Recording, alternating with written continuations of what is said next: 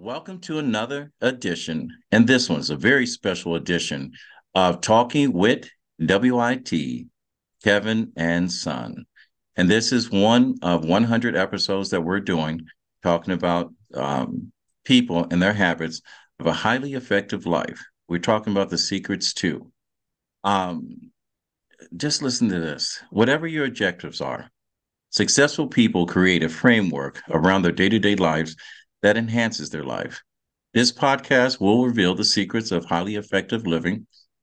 Today's guest will share with you simple and doable steps on how to turn bad habits into good habits, mastering the small behaviors that led to his big outcome and his success. Plus, he will share his story to how he created a seven-figure business from learning and looking. Today's guest, he is a best-selling author and illustrator of the book Learn from Looking: How Observation Inspires Innovation. As an entrepreneur, he has founded Green and Safe, as well as multiple clean energy companies focused on LED lighting. In addition, he has also focused on performance design, business development, sustainable living, next generation agriculture, and as well finding time to create a nonprofit for student farmers. He is a proud graduate of the University of Virginia with a master's degree from the University of Pennsylvania. He has earned millions at the same time, maintaining at a ripe old age. I think he's about 25, 30 or something like that. And he still has six-pack abs. Ladies and gentlemen, I want to welcome you to an episode of Talking with Kevin and Son. This episode is brought to you by RMK Productions and the 10 United Podcast Network. To the Power Story, our mission is to uplift through your voices, inspire, share stories and experience and perspectives using the framework of teaching, learning, and modeling. Our purpose is very simple: hope. And today's special guest and learning his secrets, I want to introduce you to my good friend, my very special friend, Charlie Szoradi. Charlie, welcome to the show. Kevin, thank you for hosting and having me today. I'm a fan of your podcast and you as a person for so many years that in the last few that we've really gotten to spend more time together. So thank you for having me. No problem. Thank you. Thank you. A lot of my guests, a lot of our listeners don't know who Charlie is. I know you. You illustrated a great book, and it goes back years of putting things together and explaining it in a way that everyone will understand. And talking about making a change in this world, you are definitely the inspiration for change. You are that example of what the change should look like. So if you don't mind, can you give us a little background? Tell us your story, how you came to be Charlie Szoradi. Thank you. Thank you again so much. So just to put a visual to the conversation, Learn from Looking is the book. And what I did over the years, and this dates back to the early 1990s, is traveled overseas. A professor from the University of Pennsylvania gave me a brush pen that had ink in the handle and folding books that were used for kanji character writing in Japanese. He hired me to work overseas, and I started using the books as journals to have drawings. And what ended up happening is I would pause. I would pause in the streets of Tokyo. I then went on to pause in the streets of Budapest and all over the Yucatan Islands around the world. And it was really interesting to see how people were living sustainable lives without necessarily high tech, not the solar panels and not the windmills, but doing some simple things. And so the book captures over 2 decades of my global travel, trained as an architect and really a critical thinker, pausing to imagine that we could do better. And one of my real simple examples that ties into the recent work I've done with student farmers is how you can grow some food. Well, in the outskirts of Budapest, in a little village, I would see on windowsills, Kevin, mason jars that had cucumbers in them at the beginning of the summer. It turns out they grew the cucumbers and put them in the water with a little piece of bread and cheesecloth. The sun turned that water with a little sprig of dill into vinegar and made pickles. So it dawned on me that this was a very low-tech way to go from farm to table. And it's a metaphor in a way for the way I've been thinking recently, which is we touch things so many times. Imagine an industrial farm that's growing cucumbers and the tractor trailer takes them to a factory. They're put in the brine. There's a glass jar that's molded and a label that's created with glue and a cap, and it's shipped in cardboard and plastic to a distribution center. It's shipped again to a grocery store. A soccer mom and dad drives in the suburbs to pick it up in an SUV that uses a lot of fuel, and they bring it back and they keep it in their fridge, where maybe sometimes it doesn't even get eaten at the end because we have food waste. So that little example in the outskirts of Budapest made me think about simplicity, the simplicity of sustainable living, that we can use our brains and patterns of behavior that we can take from some time that was before AI to advance our own health and our own wellness. Because it turns out the global industrial complex for production of food contributes about 24% to greenhouse gas emissions. So driving the cars is 14%. And I happen to have a Tesla and happen to have a solar house, and, I'm pretty sustainable in how I walk the talk. But imagine if we can start to address food and wellness, because not only is that process contributing to global warming, but the moving of food from California, which is about 90% of veggies, ends up meaning that the 4 or 5 days in transit reduce 40 or more percent of nutrients. So now it's not only bad for the planet, it's not as healthy for us. So the simplicity was farm to table. Can we start growing some more food? Can we be conscious of a life cycle that goes into something that we may purchase? So there's a little example of how my brain works, Kevin. You have a beautiful brain, and for people like me, I'm understanding the fewer hands on your food, the higher quality of the food. Am I correct? That's right. So in the learnfromlooking.com, which is the portal for the book itself, it includes, examples of literally all the things that I would see. And another one that goes beyond just food is shelter. So a developer in the United States might cut down the trees on a field to build multiple suburban houses. We might do things on the outskirts of city or even in the cities without an overhang on the southern side of a house. Well, it doesn't seem like a big deal, but if you have about an 18-inch overhang, you can shade the sun in the summer when it's high in the sky, and you can let it in to help heat your house in the winter. The earth is tilted at about 23.5 degrees. So what you end up doing is using the sun, not only in the case of making the pickles, out of a cucumber, but HVAC, right? Heating, ventilating, air conditioning our homes and our offices. Right. So the Amish, just, an hour west of where you and I are today, out in Lancaster County, Pennsylvania, often have traditional roofs with an overhang. Mm-hmm. When I drive by and I see the house where it's only just the gutter line overhanging, I think they took the wood from the rafters and they cut it off, and they didn't have to. They could have let that extension run and extend the benefits for a passive way of working with nature. So a lot of the Learn from Looking books are not about high-tech sustainability. They're about the low-tech. And I have so many examples. I'll just share one of my other real favorites, which is in Japan, I would go to work in the morning on the bullet train, the high-speed train that goes, the equivalent of like 300 miles an hour. So like a low-flying airplane, basically. And I would hear in the morning around 6 o'clock this. Shoo, shoo, shoo. Turns out it was a woman bent over and paunched like maybe 4.5 feet tall with a bamboo brush. And she was sweeping the platform. Well, on the way to the train platform, there was a grove of bamboo, and she would harvest one of the most renewable, fastest growing plants in the history of Earth and make them into the shoots into a brush.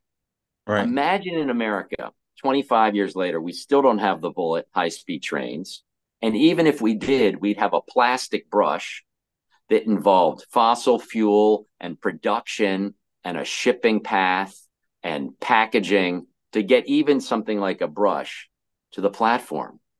So this culture, and it's not that I love the Japanese culture more than others, it was just inspiring to see the adoption of very high-tech technology with very low tech. And that brush is a couple thousand years old, right? They've figured out how to make a brush. Right. It's made from local materials, literally across the street from the train station, and it's bound with the twine that comes from the jute, which they happen to grow. And the craft has been passed down in how it's sort of wound and stitched for multiple generations. And the waste is fully biodegradable. So, like that example of the cucumbers to the pickle or the overhang on the house or the brush are all just examples of how you pause and you think, what are we doing in our lives today in the United States that might be overkill in how we package and move these Amazon trucks through every neighborhood as we're talking, the thousands of packages that have been delivered with all that plastic and all that cardboard. So it's kind of a reductive mindset in a way. Not that we can stop buying things, but we just at least become aware of how that cycle of life impacts ourselves and impacts the planet. But how do we, I mean, all that you said makes sense to someone that cares. We live in a very, very convenient society. If it's not instant, if we have to work out, it's just like working out. No one really wants to work out. I mean, you and I see every single day. Right. They people join these very high end health clubs, and most of us that are committed. I talked about your six pack abs, and I see you work out every single day, and you have to wait for a piece of equipment because they're checking their social media. We have people that are very successful that should be cooking their own meals that prefer to eat out during the course of a day because it's convenient. We still have, and people are going to kill me for this. And I've got a fitness book, and I'm saying, there's no such thing as an obese child. It's their pusher that's obese that's creating an obese child because of convenience. We live in a society that is easier to pull up to a small window and have our food delivered to us that has a 67 second heat ratio on it before it turns back into its original product, and we consume it before it destroys us. And little do we know what it's doing to us. What do we do? How do we educate that person to put a shovel in the ground or put dirt into a pot and wait for a seed to produce food? How do we change that mindset? Well, let's talk about the dollars, because what's so interesting about something like pickles is you could have, if you had a garden behind your house, the ability to grow cucumbers and make some pickles. You can actually save some dollars, but that's a little bit more than most people would want to do. I have, with trays of microgreens on windowsills, one of the highest productive superfoods in the history of the world. The broccoli, arugula, and basically turnips, which is a bat mix, has the antioxidants, helps with strength, helps with cancer reduction, helps reduce dementia, unbelievable benefits. Well, there's about 50 cents of seeds to make a $5 tray of microgreens. So let's talk about what you referenced, cost and convenience. If it's right in front of you and you don't have to go out to the store to get it, if it's growing each week, so this isn't like you wait a month, this is like 5 to 7 days. The cost is 1/10 of what you would pay at a store. So now all of a sudden I'm telling this story to my mom, who's in her early 80s, and she went and won at age 60 and 65 the Marine Corps Marathon, Kevin. Like this is the woman who climbed Machu Picchu, Denali, and took us to the Galapagos Islands with the grandkids. So Right. no messing around for my mom.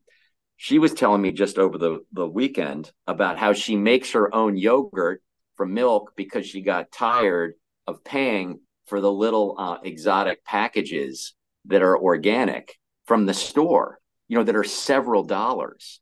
She's making the equivalent of quarts of yogurt, for 50 and 60 cents. So what's so interesting is a little bit of time and forethought, and part of the student farmers and the training with our initiative with Plant Planet is that you can do things that benefit yourself and benefit the planet and have a lower cost and a faster convenience than just clicking on your phone to have something ordered and delivered.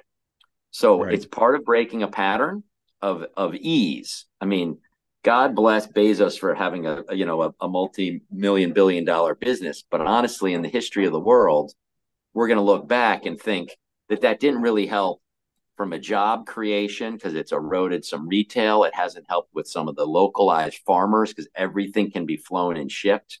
So part of this conversation today is about self-reliance at a local level. Local first has been one of my real pushes. And it has to do with one of the five, sort of secrets of success, where critical thinking is one, but this idea of collaboration and innovation. Is there something you grow and share with a neighbor? Like I grow all of the red peppers. I grow all of the cherry tomatoes. I sometimes have too much kale. Well, I'm sharing it with my neighbors in this condo tower because I feel that that's a form of collaboration. I'm sharing information with students in the underserved community of Philadelphia and some grants that we're now really exploring to spread the word. So collaboration is key. We cannot do it alone. I joke that sustainability, Kevin, is a team sport. You have to have partners and alliances. And maybe it's a source where someone has too many cucumbers and they're a neighbor in the suburbs or one of the urban farms. And then you decide to make the pickles out of them for yourself and your family. Small thinking can lead to big change. And every big idea started with a small group of people with a big idea and making it big. I'm going to, you talk about collaboration and innovation. I'm going to introduce you to a young lady I had on my podcast last week. Her name is Dr. Monique Wells. She is a free thinker, a lot like you. In your book, Learn from Looking, you said two things about perspective. Um, do you remember what it was when you said you had two definitions on perspective? Well, I came up with this term, perspective venture. An idea of venture capital is sometimes deemed as just like capitalism at an extreme, right? The companies invest in the startups to make, 10 times their money. But the idea of perspective is to pause and zoom out and to see what the bigger implications are to have impact. So that idea of a perspective venture is spend the time in your life to at least take the time to think about the short term and the long term, as well as the impact on your community. So in my case, I have an ability to share words that are synchronized in a sentence and enjoy talking to people.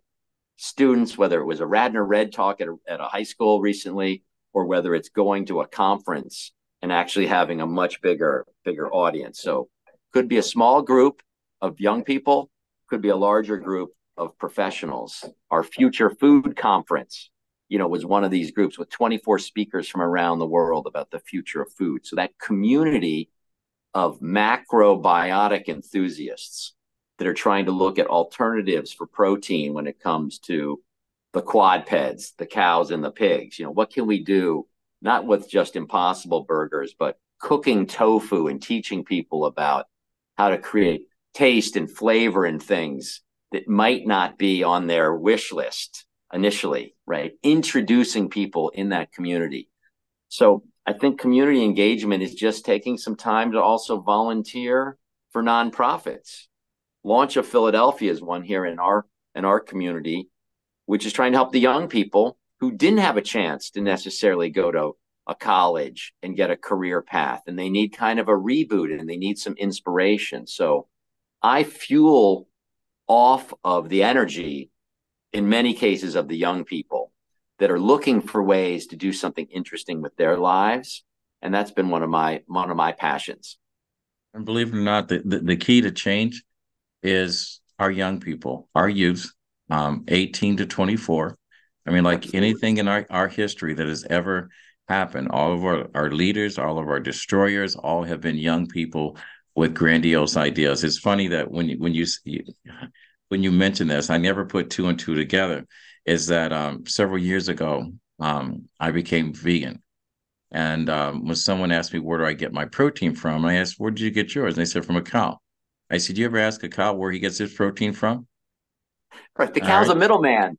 You're exactly right. And I started to do a crop share when you talk about the community.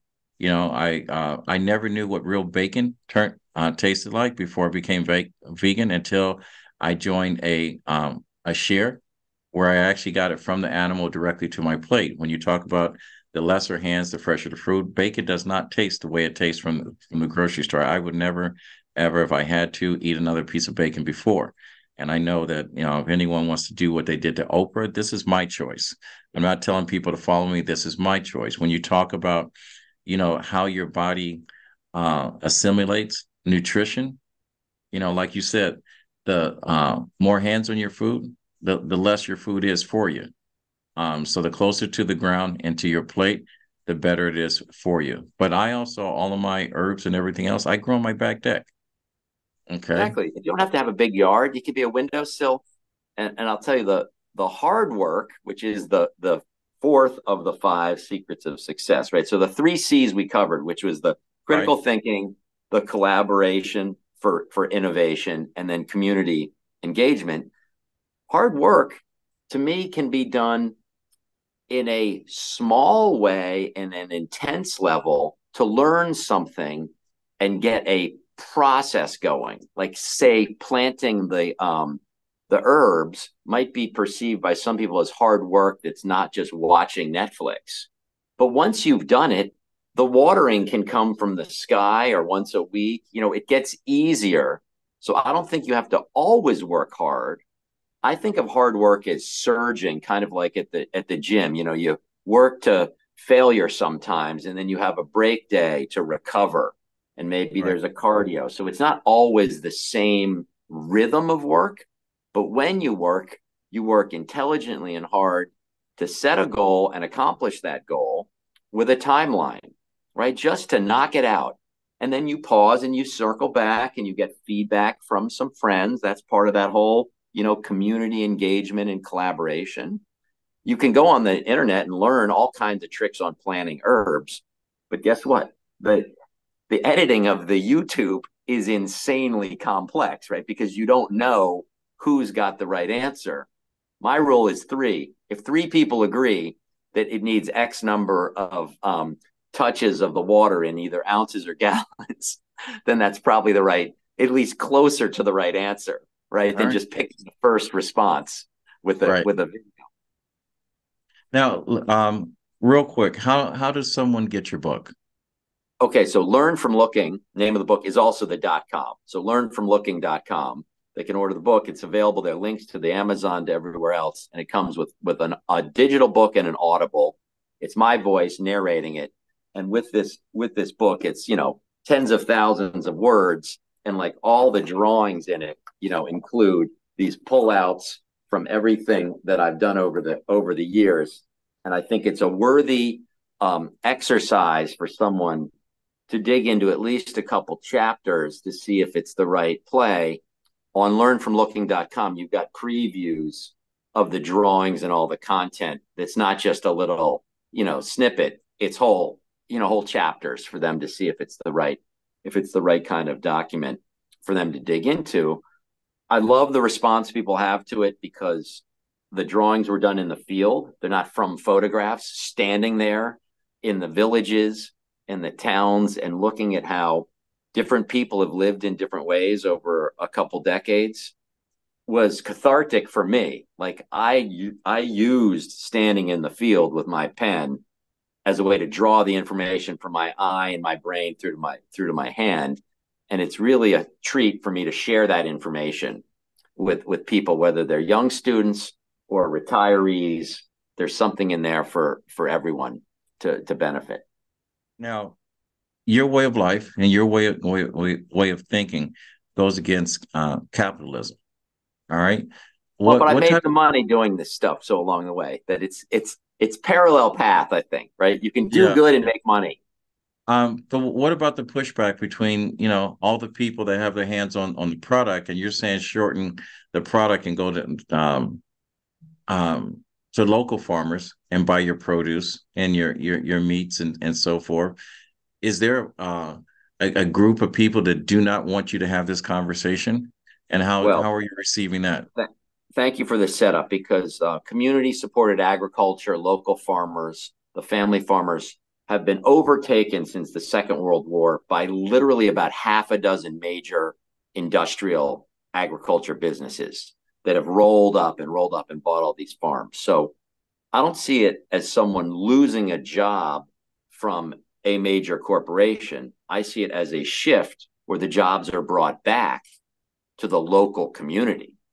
And this is why Local First has been one of the initiatives for the Learn from Looking in the other initiatives. So having been able to make a living as author, as founder of companies, I believe it's about job creation and a sustainable wage. You see, the downside to some of the Amazon play, which is warehouse retail, right? Like it used to be, you'd go to a store and you might meet with someone at the hardware store, or in our little town of Wayne, Pennsylvania, there was a Baby Gap retailer. Well, it's now empty on the main street because people are just ordering off the internet. And you may have heard the stories about the Amazon workers that have to like pee in a Gatorade bottle because they don't have enough break time to get half a mile across the giant warehouse to the restroom. I mean, like terrible conditions, like Right. stereotypical of what we saw with like, child labor and the laws that were created to protect, people that didn't have a voice.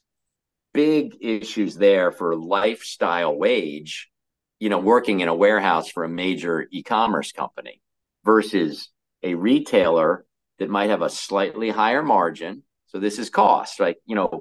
Where in that benefit of just being able to click from your sofa on your phone and have it show up versus being part of a community, recognizing someone, sharing a story about why we should have done better in the last half of the season with the Eagles at the hardware store, like community, like actually engage, whether it's the Sixers or the Eagles or the Flyers or the Phillies. Like I love finding ways to connect with people, remembering their name. They get a little tip then on what they did maybe in their home, if it's at the hardware store with something or at the garden center. So that idea of community engagement can be soft. It can be conversations that are had. And I love that we can have jobs that are paying not just the minimum wage, but a lifestyle wage for people to thrive. That's the hope. Right. What recommendations would you have for someone that wanted to start to grow um, food, easy food, herbs and so forth in their home, their windowsills and so forth? What are if I was to say five things that you should basically be able to grow on your own and have part of your staple, what would those be? Sure. So You have the nonprofit that we have, Student Farmers, also has the web address that's just the name of the company, studentfarmers.org. The microgreens, which grow within 7 days, are an awesome starter way to get your head around growing food at home. The kits come with little seeds, and they're off to the races when it comes to how the plants with just a little bit of water can start to germinate. And in the third day, put it on the windowsill, and you're off to the races when it comes to the harvest at the end of that same week. So it's really exciting for people to be able to see something grow that fast versus, a tomato plant where you're planting it in the spring and you don't harvest till, later in the summer. So that's a starter set. When it comes to the page of resources on Student Farmers, there's a whole curriculum that I have about windowsill farming for herbs and other leafy greens and things, getting the grow cubes that are pennies each into trays, getting the seeds and germinating and sources for the seeds and everything else. So studentfarmers.org is a great starting point for those conversations.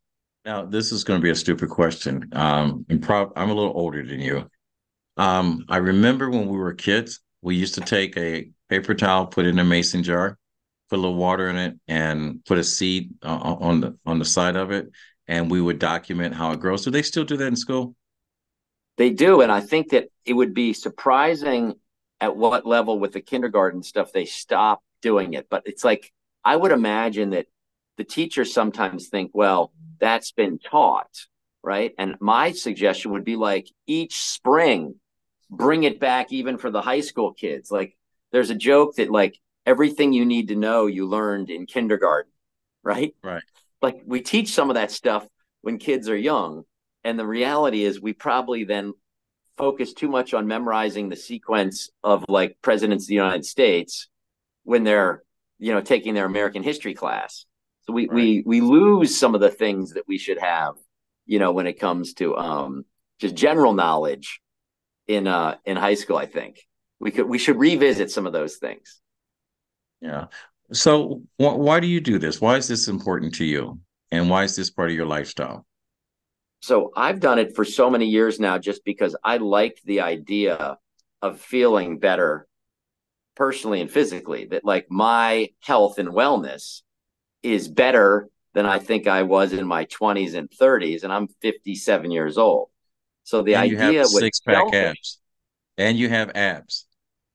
Was I was selfish, and then I realized people were asking, what are you up to? Like, and I would share the story. You can tell just in my conversational tone, I don't mind sharing some stories. So like that idea of communicating came from basically an aspiration to be well. And I've seen you at the gym as well, Kevin. So like you for the age, no one would guess your age accurately. They would miss it by like a full decade. So whatever you're doing, you keep it up. But it was not a plan to make money. And having the nonprofit was a way to structure it as a 501c3 registered to give back.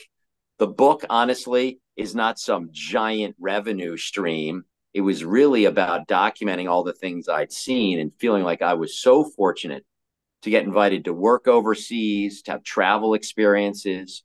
I had fire safes in the house full of literally hundreds and hundreds of linear feet of those folding books. And my kids then in grade school were like, Dad, you ought to share this with someone else, just outside of the family and friends. So I had a photographer document all of it, got out all my notes from grad school and all the travel and put it all into the Word document that then was edited and refined, to make the book. So it wasn't the plan to be an author, and it wasn't the plan to be a local farm advocate. Both of those really came from my desire to share and improve what I'd done that felt good for myself. And I will personally tell you, I'm glad that you did it. And I contribute my health and through fitness, good nutrition. I have not been in a fast food restaurant since I graduated from college. I would say that because I worked a year or so at a Golden Arches as a manager, and that was not a career. That was a job at that time to help me pay for Sure. college. But I'm a firm believer you are what you eat, and you are an example as to how you live, and you're the perfect example of living a good life, clean Well, I'll living. tell you, I I, really appreciate that. In the final in the question about the five sort of secrets of success is tenacity for me, which is don't give up, drive through it. If it looks like something maybe isn't working to the full extent, pause again, reboot, engage with that community, collaborate, find the ways to get the answers, and then drive forward again. Because I think I was working out at the gym, and I run now Olympic triathlon, so it's swimming almost a mile, biking 25, and then running 10K is just over 6 miles.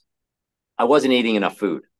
I wasn't building the strength, and I had to pause and not give up on like the path, but just retool the process.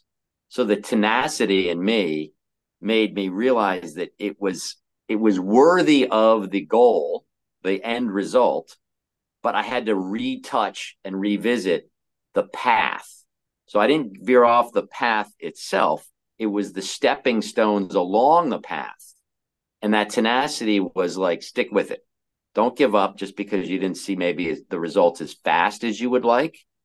Set realistic goals and then plod forward and share your story. That's been part of my journey.